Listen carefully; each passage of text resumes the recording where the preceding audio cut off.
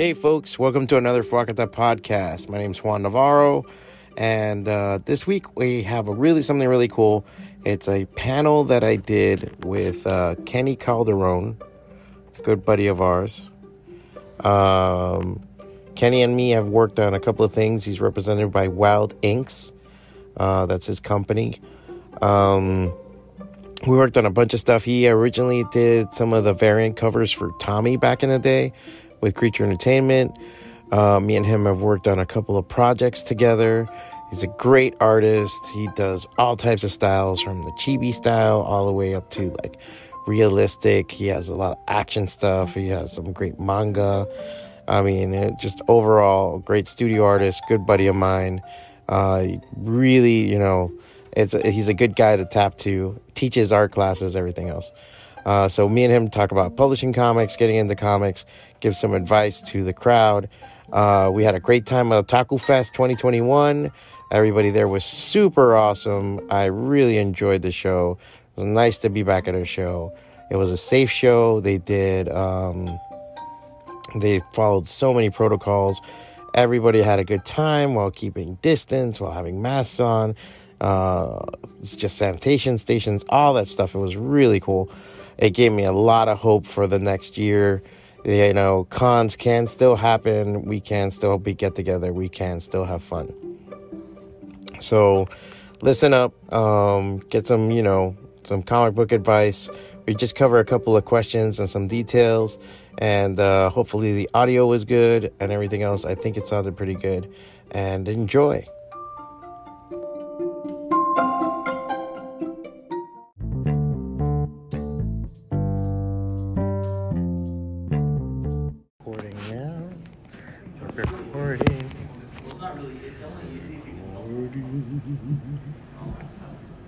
So I'm going to start now.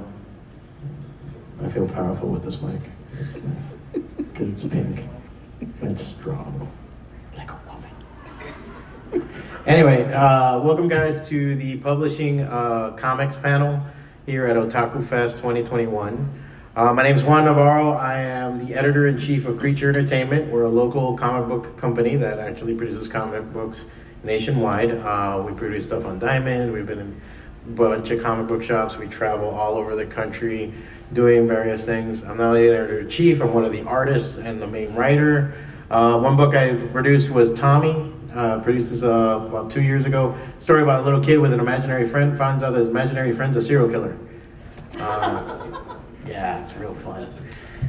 Fun for all the family and kids. We produced that, and we have about 5 more books producing this year, but because of COVID and a bunch of other stuff going on, we haven't been able to put it out. I'm also the co-owner, and I'm always there at Goblin's Heist, which is a comic book shop in Hialeah, Florida, which is just like on the other side of the airport from here. And I'm there pretty much every day except Saturdays, because goddammit, I need a day off. And with me is Kenny Calderon from Wild Ink Studios. He's one of the artists that I work with. We work with in Creature. We also do some projects separately together. He's drawn a bunch of damn stuff. I mean, what have you drawn, Kenny? Man, a lot. he's drawing while he's up here. That's the fun part. Yeah. And I'm like, dude, for real, you're doing this? And he's like, his deadlines suck. Yeah. So I'll draw through sex if needed. If she stays steady, I'll right on her back. Yeah. And so you do what you have to do to get the comic book done. I just want to, again, like I said, if you guys have any questions at any time, raise your hands. I'm just going to rant and talk about this shit. So, first off, friends, family, religion. These are the 3 things you must kill if you're going to make a comic book. No, just kidding. And I'm not. You have to be really serious about making comics sometimes if you want to make it in comics. I can technically say I do, because I'm in comics all day. I get to sell comics all day. I get to talk about comics all day. It fills my days and nights. Publishing comics, if you're in for the money, wrong business. You can do anything else. If you want to make money, do anything else. So hot dogs, just eggs. OnlyFans.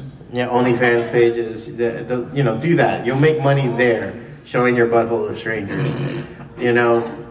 here you're just gonna show your butthole a lot, but nothing happens.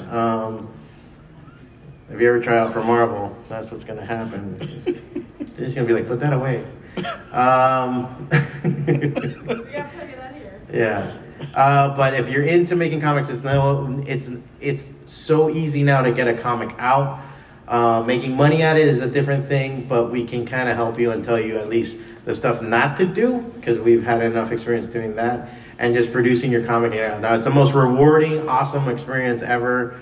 I would put alongside maybe childbirth and having a kid. I don't have one yet, but you know, after having a kid, it's probably the next happiest thing I can do when I finally work on a book and it gets out and you have it in people's hands. It is greatly rewarding. Now, because of that, there's a lot of pitfalls in it that you can fall into. How many of you want to make a comic book? Okay, all right.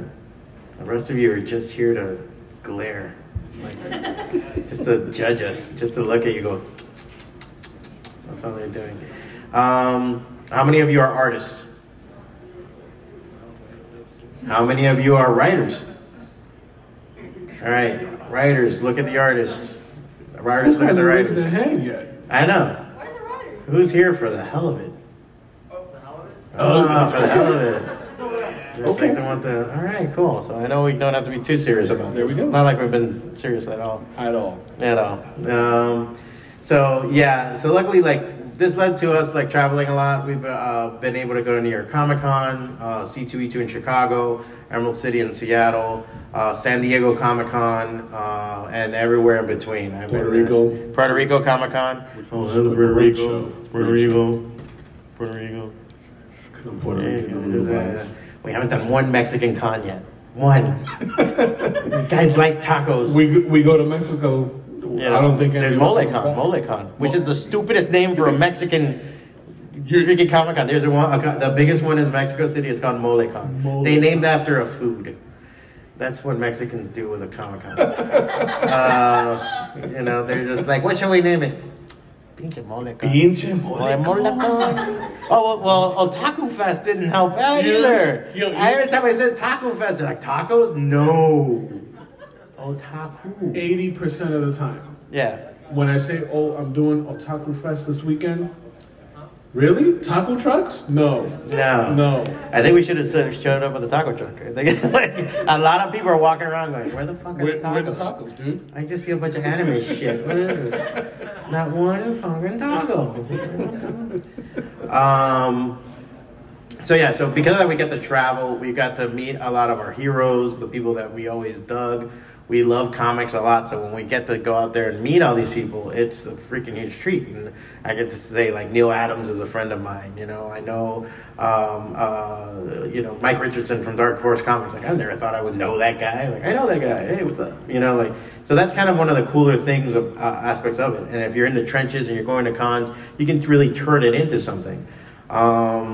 Sometimes it starts with just an idea. Sometimes it's somebody else's idea. But the whole thing about making comics, like, you know, the economy of it is really crazy. Like, it takes me a whole day to do one comic book pitch. And it's something that you might read in 5 minutes. So because of that, you know, when you want to produce a 24-page comic, do the math. That's right there, 24 days. Easy, if not more, between that and production and putting it together. But once you have it done, it's yours forever, and you always have it. You can always print more. You can go to the next con. You can show it to somebody. It's really dynamic. You know, you have like this living, breathing thing that keeps going on with you. You know, right now is the best time to be an independent creator because, you know, if somebody wants to make a Marvel movie, Disney's going to make it. And if somebody wants to make a DC movie, Warner Brothers is going to make it. Nobody else. So right now, a lot of studios, if you pay attention to like Netflix, Amazon, all of them, they're picking up independent stuff left and right. Invincible was just talked about. It's going to be released in March 26th from Image. That's a great comic. And that was an independent book. I mean, it helps that the writer was the creator of Walking Dead, but even he has something with AMC, you know? So this is the best time to be an independent creator. With webcomics, if you're doing a comic strip or something like that, there's webcomics that are distributed around the world, and right now they're being invited to festivals and they're doing a bunch of stuff. It's the easiest thing now. I mean, right now you could draw a comic right now, put it on Instagram, and it's out there for the world. Now, how many people are going to really see it? That's up to the algorithm, how funny it is, how many people share it. That's a whole other bag. But that's just the beginning. That's how easy it is to do that. It used to be a real pain in the ass. Like before the internet, if you didn't have somehow a hookup at a printing press, if you didn't have a hookup with a distributor, if you didn't want to have the money to throw something out that was the secret to the Teenage Mutant Ninja Turtles. They were guys in their basement making comics, and they put a comic book together. They didn't think anything of it.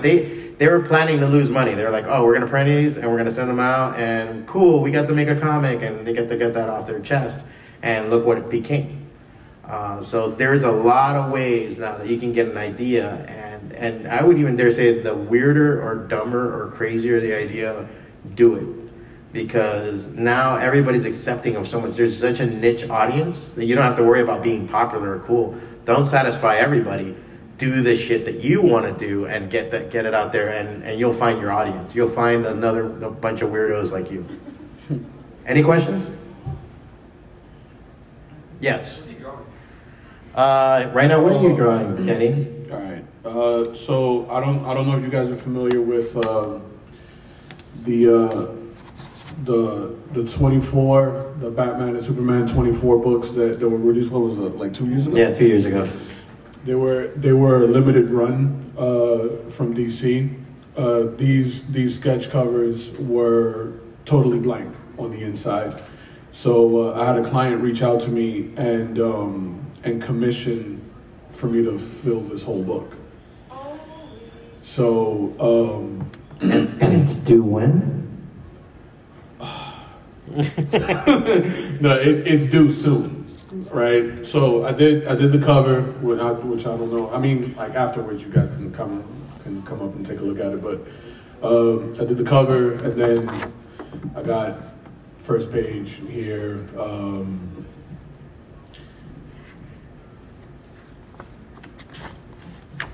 Second page with Harley Quinn. Third page with Bane. The client gave me a list of characters that he wanted me to throw in there. Catwoman, right? Riddler.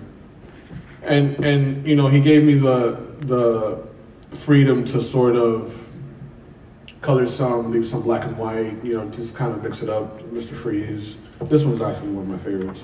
And then I'm working on this one now, which is Man-Bat, Two-Face, and the Penguin and Scarecrow.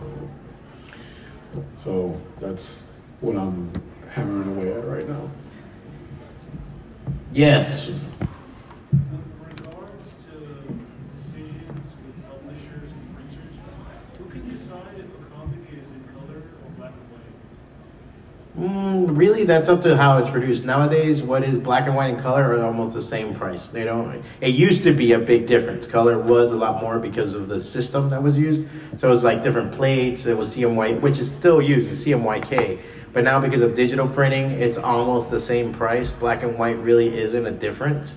There's a preference to it though. Some people, I was just reading, by the way, you gotta read Sneeze by the guy who did Monster, Urasawa. Ooh. It's a short story thing. I got it. It's amazing. I'm a huge fan of that. He was talking about he was doing color comics for an anthology, and he felt like, wow, I'm making American comics because it's in color. And it's like, I feel like a European drawing this because our comics tend to be color over there. And for manga, everything's black and white. So some people prefer the black and white because of what they're referencing or what they want to like emulate. Other people are doing color because they really need it. It's up to you, really. I tend to do black and white comics myself. I'm not a colorist, so I don't really care for that.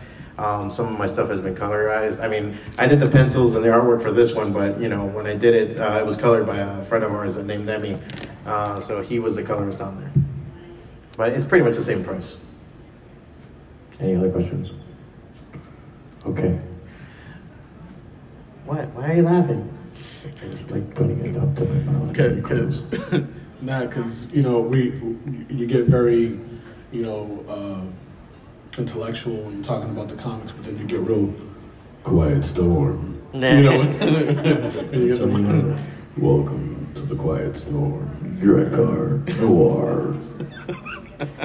Anyway, so when producing your comic, like there's the other field that you could do that I started in, which is web comics. So I worked for a company called GraphicSmash.com for a long time. There's a bunch of artists from there to this day. I think Gene Huang Yang, the guy who did the Superman against the Klan comic.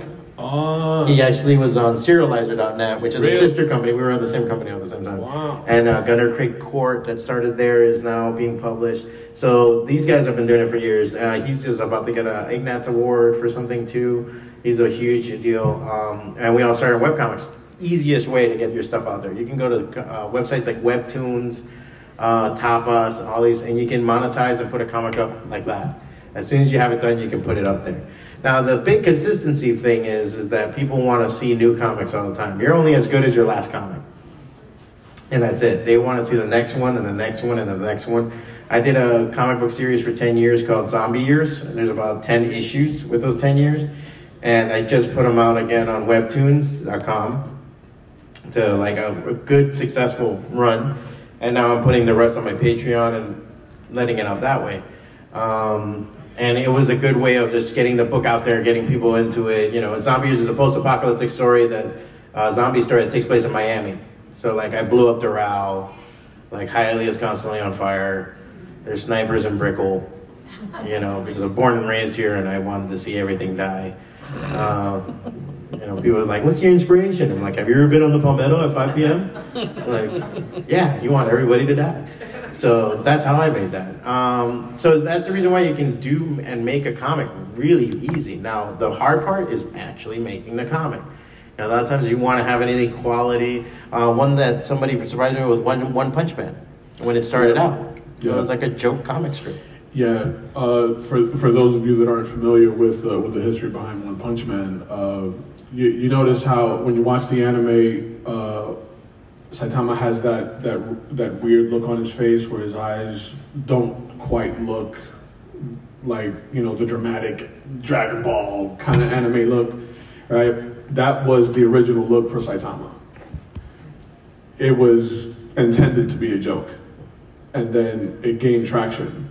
And, you know, with the popularity, like, you know, One Punch Man grew to what we know today. You know, that's a good example of what Juan mentioned previous to that in regards to, you know, even if it's weird material or something that doesn't necessarily fit the status quo or just stuff that's off the cuff, go for it, put it out there. There's literally an audience for everything. I think they killed a goat outside. Because I just hear some screaming behind that door, and I'm like, well, that means we get to eat some. Yeah. Oh, okay. They listen to our charter. Yeah, and I would say this, and this doesn't just apply to comics or art. It applies to life. You don't have to ask permission from anybody to do shit. Go do it. Luckily you have the internet. If you want to make music, if you want to make art, if you want to make movies, you want to make film, this little piece of shit right here can do all of that. And you don't need permission from anybody. And you used to have to. You used to have to go to a big company or use some kind of big money maker or somebody to throw money down. Okay. Chair police over here. Oh, God. She went downstairs to go get her commission. She's coming. Okay. So you're like, no, you're not worthy enough. You sit back there. It's okay. They can sit more in front if they want. But yeah, you don't need permission. You don't need to be asking anybody anything. If you guys want to do something, go do it. When I talk to young artists all the time, and we have artists that come to the shop and we talk and everything, it's amazing how many times you guys are a little like squeamish or scared or like somebody's gonna slap the pencil out of your hand and be like, stop doing that. Like, you can do whatever the hell you want. Now, if it'll be good or make money, that's a whole other bag. Any questions? Yes? What kind of advice would you offer to an artist or an illustrator who's like kind of rusty and you want to draw something but you don't know how to draw it yet? I guess like how to get good at it, aside from practice. You just said it. It's like, there is no magical thing. No, look, there's some shortcuts that you can use. Look, first off, this is a commercial art. So sometimes when people are like, you need to draw the whole thing and from your brain and never have drawn it before, and that's all bull crap. You need to draw it and you need to figure out how to best do it. Some people trace, some people, for Zombie Years, I used real photography. I took photos around Hialeah, Miami, wherever I went, and used that as the background so I didn't have to draw it because I was putting a new episode out every week and it was killing me. And I'm not gonna sit there drawing a light pole for the sake of drawing a light pole, you know. And it worked out because people liked watching it and going, bro, I know that corner, bro. What are you talking about, bro? I know where that is. It's Coral Way, isn't it? And it worked. So I did it that way, and that was a shortcut. And maybe it's not worked, but it worked. So if you want to do that now, another thing is that I don't like having in my art registry something I don't like. I grew up in a body shop with cars. I suck at drawing cars. I hate drawing cars like crazy. All my cars look like cartoon cars. They look like clown cars every time I draw them, and it like bugs the crap out of me. So I sit there and I'll try to look at stuff. I look at videos a lot of times using a ruler. Like one big difference in when you're drawing something mechanical and something organic is use a ruler. Just by using a ruler and making your lines super straight, it makes the lines different from everything else. And it'll register in the brain as a mechanical thing. Same thing with buildings or anything else. Now, don't discount that. Maybe drawing your funky version of it is cool, and that's what people are going to want to do. So don't discount that. But if it is a lot of practice, a lot of reference. I have Pinterest and iPhoto full of crap. I have a folder that says cars. I have a folder that just says, you know, butts. You know, like I need a butt, I can draw it. You know, at least that's what I tell my girlfriend. So, one of the things that I recommend you do is kind of think of your craft, be it writing or illustration, as a living organism, right? Like your muscles. You know, if you were to work out and you want to get the best physique, you work out every day. You challenge that muscle, right? It helps to do things outside of your comfort zone. So if you're really comfortable doing faces, right, but you suck at bodies, you know, force yourself into doing some anatomy, right? No two people are going to draw the human body the same way, you know, because as you cycle through trying to get better at drawing the human body, like he mentioned, you discover your own little shortcuts. Like I have a shortcut that may be different from his in regards to like drawing hands, right? Hands, noses, and feet are the hardest things to draw on the human body, apparently. Yep. Right?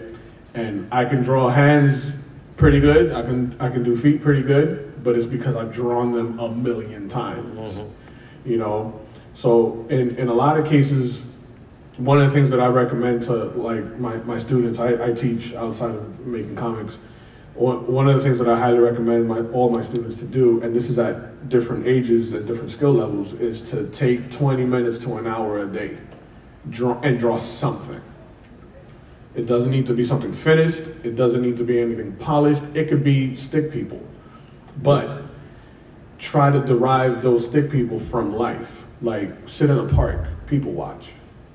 You know, if you're at home in front of the computer and you're watching YouTube videos, you know, freeze it in frame and then try to draw the figure of a posture that someone in the video is and let it suck.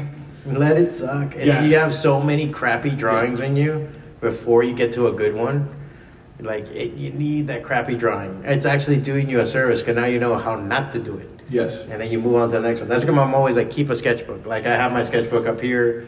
This is always with me. I'm always writing stuff, putting stuff in here. I paste stuff in here.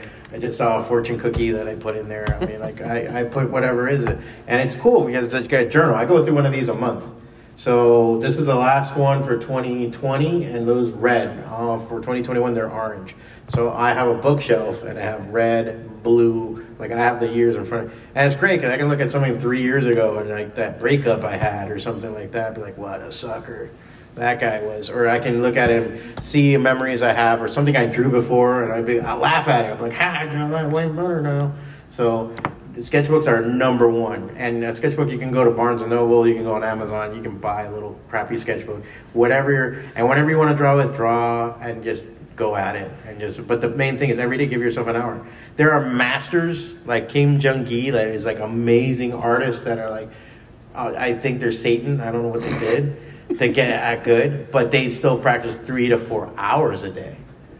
So like a master is practicing more than a novice.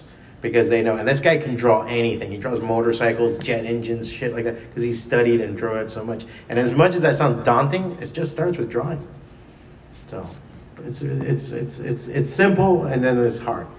And to piggyback off of that, keeping a sketchbook serves as a tool of encouragement.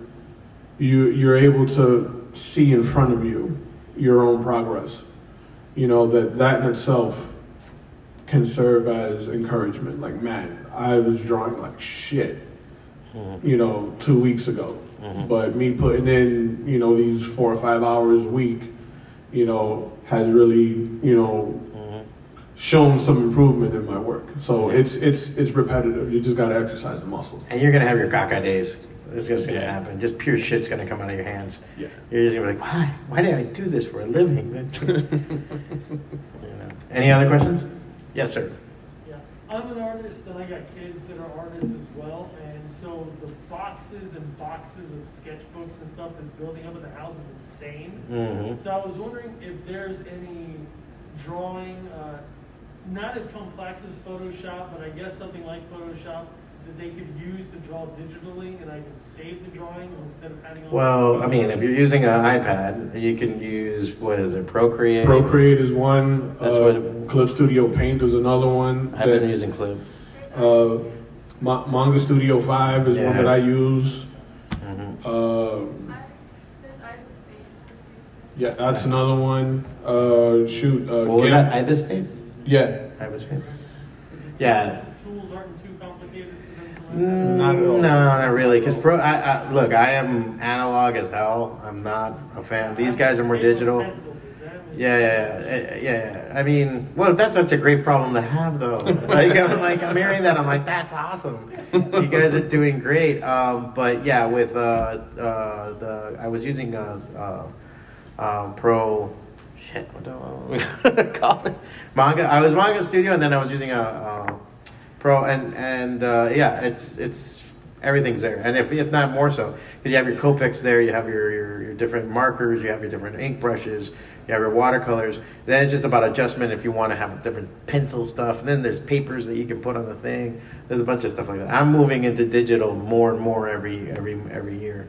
I'm kind of hesitant because I'm very analog, but. Yeah, I found that Clip Studio Paint lends itself more to comics and being a little more diverse. They have like word bubble tools. Yeah, they got like word bubble tools. Like they have text tools. She likes making her own comics. So. Yeah, like they got a feature there where it cuts the panels out it's for not you. Expensive, right? Like dude, it's free. Well, it's free for like the first 3 months, and then it's like $8 for a subscription. And then it's like they let you save to the cloud. You get to download tools. Like it's a bunch of stuff. Apple, Mac. Yeah. I mean, we use iPads pretty much. Oh no, you use Android. I got You're that weird guy. I got a PC at home, and I'm using Manga Studio, which is basically Clip Studio Paint. But my girlfriend has Procreate and Clip Studio on the iPad, and you know she messes with that. So it translates to different operating systems. It works. Yeah. And you can do pages and pages and pages. You can record yourself drawing too, so you can do time lapses. There's a bunch of stuff. I'm telling you, you go on there, you're gonna be amazed. And it's just this little app, you know. And it's got animation. Animation. It's got an animation feature. But that's awesome. You have a question? Could you find apps like Procreate and Manga Studio on like a normal app store, or would it have to be on like a drawing tablet? Nah, I think it's on the App Store. I mean, at least I know Apple. Procreate for sure is in the App Store for iOS, but Manga Studio is a subscription. I think it's a direct link. Yeah. Yeah, Clip Studio Paint is in the App Store. Yeah. I was just wondering, because I don't have a drawing tablet and I can't find anything like Procreate on the App Store. Yeah, because that's strictly iOS. Yeah, that's strictly iOS. Yeah. But Clip Studio Paint, you need to have a tablet that's pretty good. Yeah, but, you know, just the graphics card overall and everything, because I don't think that has to be out of this world. But I don't think like a Fire or anything like that is going to be able to do it. Because I remember messing around with like a Nook and I reprogrammed it and it's good until it crashed. Then it sucked. So it wasn't that great. Any other questions? We're going to take this guy first. Yes? Where can we go to read your comics? For me, you can go, the best bet is go to fwacata.com, F-W-A-C-A-T-A. I'm glad half of you, like, the other half were like, what the fuck? Fwacata is a sound effect. It's a Cuban sound effect, if you want to call it. You can go to, fwacata.com, fwacata.com, or fwacata on Instagram. I have my Patreon too. You can see all my comics there. You go to Webtoons. All my links are there. So you'll see my link tree. You can hit it and like read anything that we're doing there. What about you, Kenny? Hi. No, I don't have a cool name like Fwacata. What about Wild Inks? Well, obviously. No. Yo. So mine's is wild_inks _ Ken, right? And then it's Wild Ink Studios across all platforms: Facebook, Instagram, Twitter. Because I don't have any one of my personal IPs out there yet, I do a lot of work for a lot of different people, namely Creature Entertainment, Cathalson, a lot of his fantasy books. Yeah, you go to his booth, he has the books there. So I got tons of stuff. I've literally done practically everything you can think of artistically. I unfortunately sold out of my books. So? So that's like I don't have anything in the show. And then I'm too poor to print more. But yeah, you can catch all their stuff on there. Yeah. Any other questions? Yes, sir. How much time it took you guys to start making a living out of this? From the point to not making, like, doing this for fun to start paying the bills? I've been doing art overall for a long time. I've been doing it about, for semi-professionally, like at least 22 years. So I went into art college, and even then I was doing graphic design. So I did graphic design for many years. I was in advertising. It all depends on how it is. There's that romantic version that you're sitting there and you're drawing, and then you just hand the paper over and they hand you money and you keep drawing. And that's not how it is at all. I had to work for a lot of crappy companies for a lot of years making crap money before I realized I should do something on my own. I worked in advertising for 15 years. I was an art director for a cigar company. I was a bunch of other stuff. And then I used to work for, companies and subsidiaries of GameSpot, IGN. I worked for a bunch of different stuff like that. D-Zone, what else? Hormel, a bunch of different companies. So I did that, and I did artwork, and I did design work for them. So because of that, I kind of was making money out of the gate. But I remember painting jackets in high school. I was painting Metallica jackets, like put Metallica, put the Ride the Lightning, and paint the thing, and for $50 on somebody's jacket with acrylic paint. There's just so many ways, because you have a skill, you have an ability. So now it's just finding a way of monetizing it. I used to tag people's notebooks and do different doodles and shit. Draw somebody's girlfriend because they want to give them a gift or something. So you just start ending up. But for a long time that I went full time with this is probably 10 years ago. About 10 years ago, I was doing this full time. I quit my old advertising job. I said hell with it. I was depressed out of my mind, and I went into just as an art archivist at a private art collection in Fort Lauderdale, and I was just pumping comics and making comics and just going to every show I could, saving every dime. It cost me a relationship. It costed me, livelihood, but I was happy as hell. I was like, woo, look at me. So that's my take. How about you, Kenny? You just rely on your good looks and that's it. Nah, not at all. No, well. What I did was... I thought you were saying, well, actually. No, what I did was, this has always been like a side hustle for me. I've been drawing since I was 7 years old, and I've never had a formal art education. Standard public school, but I've always drawn on my own. That's why, I can attest to, putting in the work. You put in the work, you're going to see the results, right? And, I'm going to show my age, but this is before internet. This is before, I still had to thumb through encyclopedias and if I wanted to reference something. I was just talking about some people about what used to be called morgues. when you saved up. Back in the day, before the good old internet, you would clip out like magazines and shit. Like, say you wanted cars, you had to clip out all the cars you would see, or photocopy them and put them in a book and glue them down, and like that was your reference to draw shit, because if somebody said, I want a comic book and there's a 1972 Buick Regal and I want you to drive speeding down the highway, you're like, shit, I need a Buick Regal, what the hell? And so then you go to your morgue and look it up. There it is. So for me, what got me into it was graffiti, because I'm a native New Yorker out of Queens, and all through school it was that. So through that, it led me into cartooning. Cartooning led me into comic art. Comic art led me into life drawing. That everything that I know today as an artist, as an illustrator, has been off of the strength of my just doing my own research and experimenting. Semi-professionally, after I moved to Florida, which was like 20 years ago.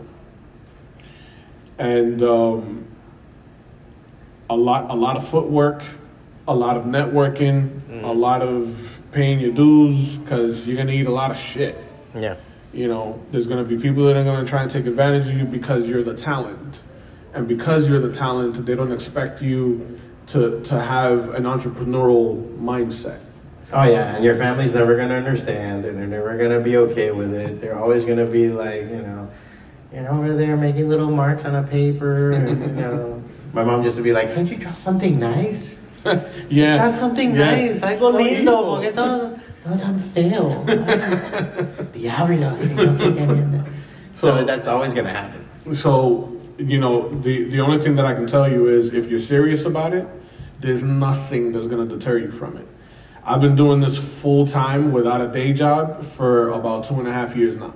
Yeah, I remember we celebrated when they went full time. I mean, and I've been going full time for a while too, but now full time. Like, I took a design job for a little bit because I needed healthcare. And I was like, that was the only reason. Like, I needed to go to the dentist. That was like the only reason why I took the job. It sucks, but once I had it, I was like, all right, I'm out again. Every time somebody goes full time, we almost have a party. We're like, holy shit, that's like a big. And sometimes it's because you built an audience too. Nowadays, as an artist, it's not just sitting there and drawing. Now you gotta post stuff on Instagram. You gotta be a content maker. You gotta reach out. You gotta get new people involved.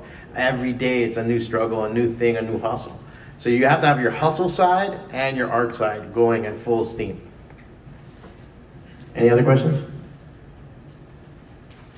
I'm gonna go Herb first. What's your process for writing your storyline, like your storyboard? It depends on what I'm working on and with who. Some things, like with me and Kenny, we had to work on a couple of projects for a client, and I came in. He actually brought me in to write the script and write I guess you could say, the story Bible for it. And what I did was then I just kind of, between the three of us, the client and ourselves, we just sat there and we just kind of outlined everything. Make all the beats. What happens? This happens. Then this happens. This happens. And then this is just a loose structure. You got to think of it like a skeleton. This is your spine. And then from there you kind of grow out, but your spine always brings you back to the center of what you're doing.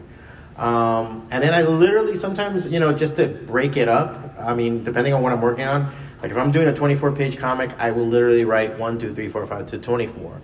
And then in one sentence, this happens, this happens, this happens. And then I try to meet all the points that I want to get to in that story. Because, I mean, it also depends on what you're making in the end. If you're making like a novel, like everybody has that 1,200-page saga in their head that, takes several generations to tell.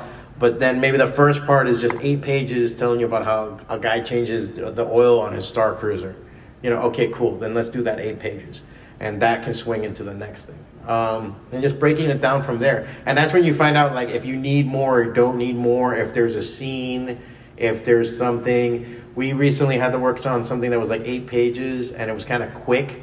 So I was like, my script, since I'm writing it for Kenny, I'm writing it, but at the same time, I'm like, Kenny, just draw the toilet one time, repeat it 9 freaking times. Like that, he doesn't have to sit there all day drawing a toilet from different angles because of one scene in the book. because we had to be efficient because the client wanted it like in a week or something like that. So we're like, holy shit, all right, let's get that done. Other stuff, I take my sweet bippy of a time and I like have fun with it. I have a character called Meat Hook, and he's like this Miami superhero. I wanted to write a Miami superhero book, and like it's all tongue in cheek because like the Justice League is there, but it's not the Justice League, you know, like. And I'm messing around with it. You know, I want to have Superman at a window having a Cuban coffee. Stuff like that I'm messing with. And that one I'm just writing scenes that I want to do. Because it's not so much about the superheroes. It's just like, I want to show Miami. I want to show the city and all the wackadoo crap that happens here. So I want to do that. So I just write scenes and I have Post-it notes in here and like put it together on a board. And I'm trying to make a story. And this year I'm just starting to tackle it. With Tommy, I was working with another writer, my co-publisher, John Ayua, and he writes scripts like they were hostage, like, letters. Like, they make, like, a kidnapping letter. It makes no sense. You've worked on some of John's scripts. Oh. And so that's like pulling, like, Christmas lights out and making sense of it and shit. So sometimes, but they're good scripts, and then I hammer the crap out of that, and I just try to figure it out. But my main thing is just look at the order and show what you want to show.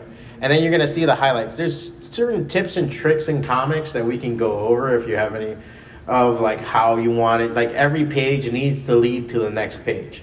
Even your last page leads to the next page of the next comic because you want the reader to turn the page. Another thing is your page on your right side is your most important page because when you're flipping through a comic, you're flipping through a magazine, you'll see all the advertisements on the right side. Why? Because naturally when you flip through it, that's the page you see, not the left one. So because of that, you want to have that to be what captures their presence. So you want to have the surprise moment, the big reveal, whatever is happening on that right side. So those are those little tricks that we do. But I literally, sometimes I have a grid, so I go pages 1 through 4, he finds the body. 5 through 8, he investigates the body. So 9 through 12, he finds the killer. And I'll just go through it. And then from there, then it's dialogue or a scene, and then you can break it down and say, okay, here I need something. It can't be just him finding the body. Maybe he's thinking about something. Maybe he's eating something. And we'll work on it like that. But that's how I break down everything, by just numbers. Just do that, and then you can get into the nitty-gritty. And attack it.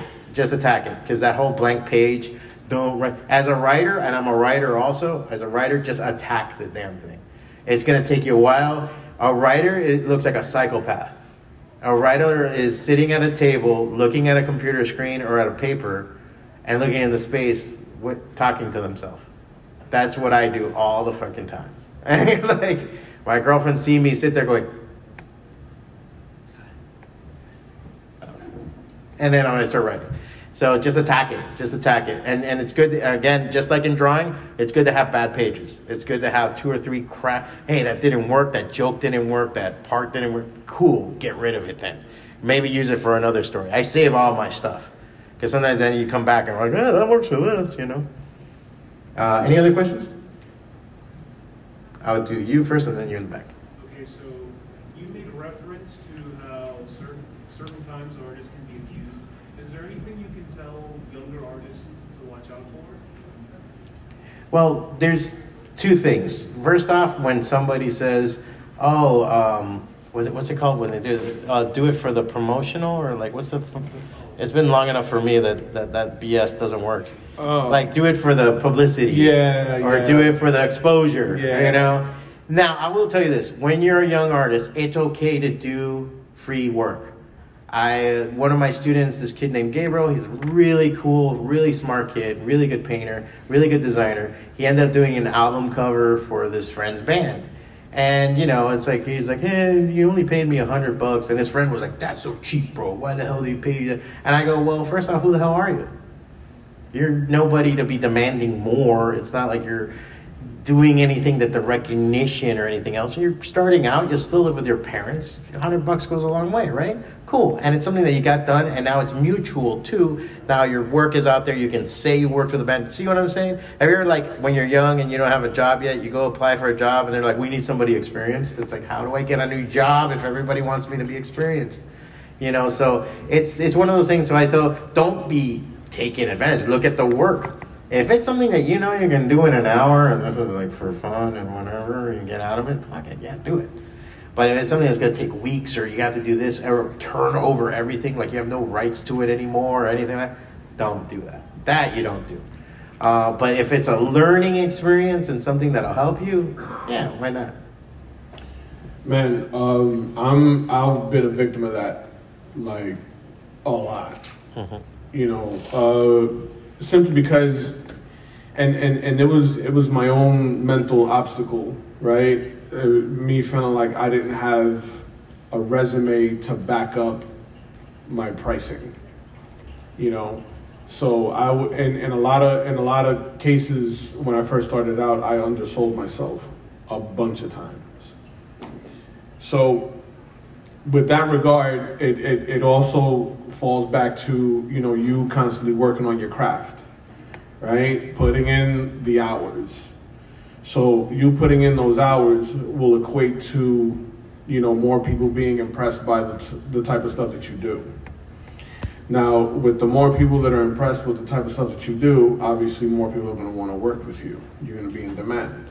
So in that regard, you know, you personally would have to, you know, figure out what's a price range that's fair for you, that doesn't feel like, you know, you're grabbing the client by the balls. I literally try to break down any project that comes in and go, okay, how many hours is this? Even if it's just me thinking, how many hours is this, me thinking and doing this? And then say, okay, I want to make $25 an hour. You know, so then I sometimes say, well, it's going to really take me like an hour to draw it, 2 hours to figure it out, maybe 3. I'm going to double that just for the hell of it, just to make sure I cover my bases. All right, so that's going to be like 6 hours times 25, $150 at least. At least. Just like, and that's a small project that I can kick out pretty fast, you know, that I know. And if it's a favor for somebody, now it depends on who's coming in. I mean, I've also done work for HBO Latino, and when they came in, I was like $5,000. Like, you know, no problem, right? Because you know you're dealing with a client, but what they're expecting is going to be huge. Yeah. So those are those two aspects to it. Also, just make sure, as long as you're getting what you want out of it, it's okay to do something and you have to pay your dues. Never a problem. Just make sure, you know. Yeah. And then tell them too. Sometimes clients can be very understanding. Be like, hey man, this is taking me longer than I thought. Or hey, this is really a pain in the ass. Can you help me? Oh, good, cool. Here's $100. Here's $200. Or here's an extension. Or don't worry about it. You know, they'll know as long as you're committed. Don't be that no show guy. That's bad. Yeah. And we'll follow you. Indeed. All right. So 5 more minutes that we have. We're going to be wrapping it up soon. Any more questions? One last question to be quick. You, sir. A study, as you mean like a sketch or something? Yeah, if you're trying to like mimic like water, or mimic something. There's a lot of ways. It's all research, man. There's times that I've gone to museums and looked at paintings. There's times that I look at other comic book artists. Like I said, you know, a lot of times, and this didn't come to me till probably recently, and I've been doing comics for 20 years. I noticed every comic book artist I liked, they had this huge library of comics next to them. And they always had their books near with them. And I'm like, man, why do they always do that? Because I like my area to be open and, you know, I don't like having my books there. I like my books over here where I read them. It's because they look at it. They open the books and be like, how's this guy draw water? I'm going to look at Todd McFarlane and see how he draws water, or this artist or that artist. And maybe emulate. So there's a lot of emulation. Doesn't mean you're copying. But you say, oh, okay, he uses all black and then maybe he uses some white to make the waves look cool and does this, and this. All right, cool. I'm going to try that for myself and figure that out. Okay, that's legit. That's cool. So that's how I kind of look at it as far as a study. And it depends on what I'm going into, because there's comics that I've been doing for color or doing this, and I'm starting to learn different techniques. Like I'm starting to use watercolor. I started looking at artists that use watercolor, and there's a lot of European artists and old school heavy metal artists and stuff like that I really liked. Basically the same thing. Do your homework. Lots and lots of homework. Because I've worked with creators and writers that have approached me with material that I'm very unfamiliar with. And just because I wanna produce some imagery that's true to their vision or as close to it as possible, I do homework. Like I'll do research on whatever the topic is, or whatever it calls for. Especially if it's something that I'm unfamiliar with. You know, it's a great exercise in, you know, doing something outside of your comfort zone, and it's something that you eventually add to your skill set. Yeah. If you're gonna rip somebody off, do it really well. Really. Well, I think that's all the time we guys have. Thank you guys so much. Appreciate you guys coming out. Oh, clapping like that. We did good, Kenny. We did good. This is when we fade. We were ghosts the whole time, like we were dead, and now we can finally go down. Thank you guys so much. See you downstairs. I'm out. We're at the Goblins Heist booth. Kenny, what's your booth number? 805. I'm right by the entrance. I'm at 630 something by the bathrooms. The spot to be. Thank you guys so much. Appreciate it. Enjoy the show.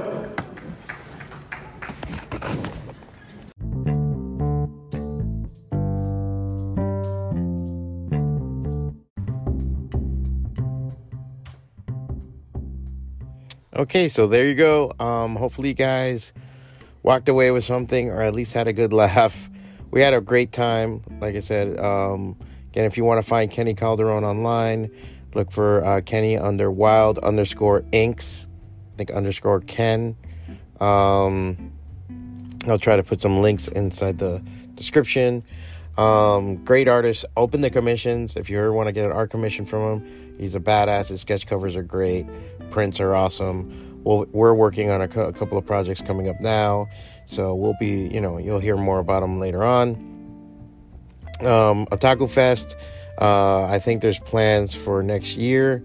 There might be something this year. I'm not sure. I talked to Winji, and he wasn't sure, but he seemed pretty happy, and everything was pretty positive.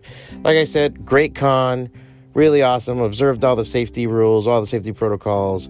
Everybody had a good time. I never felt like I was like, oh shit, danger. Like everybody was awesome. I got some flack for it. I mean, the shop got some, and I did too.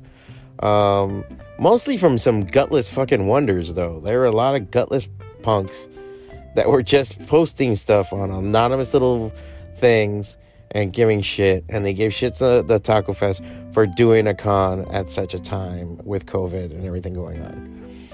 I understand. Like, it was something I was talking about on this claim sale that we do every 9 p.m. on Tuesdays at Goblins Heist on Facebook.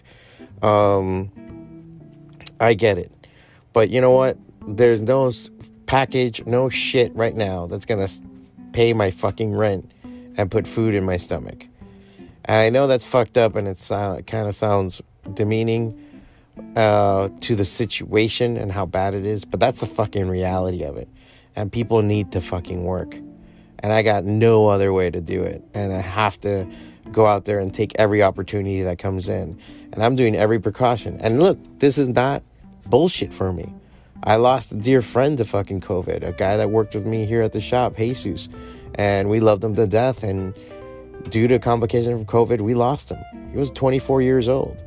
So I'm not gonna take this lightly. I understand, but people are gonna have to be responsible for their own shit. I'm not coughing in anybody's face. I'm not going in any other time. I am home or at the shop, and we observe every protocol that there is to make sure that we have no spread or anything. That being said, I am not going to stop living life, and I'm not going to stop fucking doing what I need to do my thing. And I know somebody out there, you may have an opinion, and I respect people that are staying home and following everything and are rightfully afraid of this. But I have to follow the 3 Fs. If you're not feeding me, funding me, or fucking me, I don't have to listen to you. If you're not going to be, you're not going to pay my fucking electric bill, you're not going to pay my rent, you're not going to do anything like that, why the fuck am I listening to you? How are you helping me? And so I got to do what I got to do. And I'm just ignoring the comments now. I'll just delete them, and I'm like, whatever else. And that's how it is. That's all I can do. And I'm not going to even really get into an argument past this point. And that's all my statement, and that's it. I want everybody to be safe out there. Do the best you can. And, let's just keep going forward. And forward always forward. I always like quoting that from Luke Cage because I really believe in it. Other than that, thank you guys for tuning in. Like I said, hopefully you guys got something out of this and you're really happy with it. If you want to know more or if you want to see more, I'm going to be posting the part 2 or the Sunday panel that we did on Patreon. It'll be in a Patreon exclusive. That one's more funny because we had like stuff happening and everything else, but I think we got into in-depth in some really cool parts. That'll be on the Patreon as exclusive. For just $1 a month, you have access to all those exclusives. So please come by the Patreon, patreon.com/Fwacata, Fwacata. As always, you can find everything on my Instagram, Fwacata, Fwacata, and Fwacata.com. And yeah, and if you want to, you can always call in with the Anchor app and like leave a voicemail, or just hit me up through emails or the comments or whatever, and we'll talk about whatever, man. I'm super down for it. Posting stuff.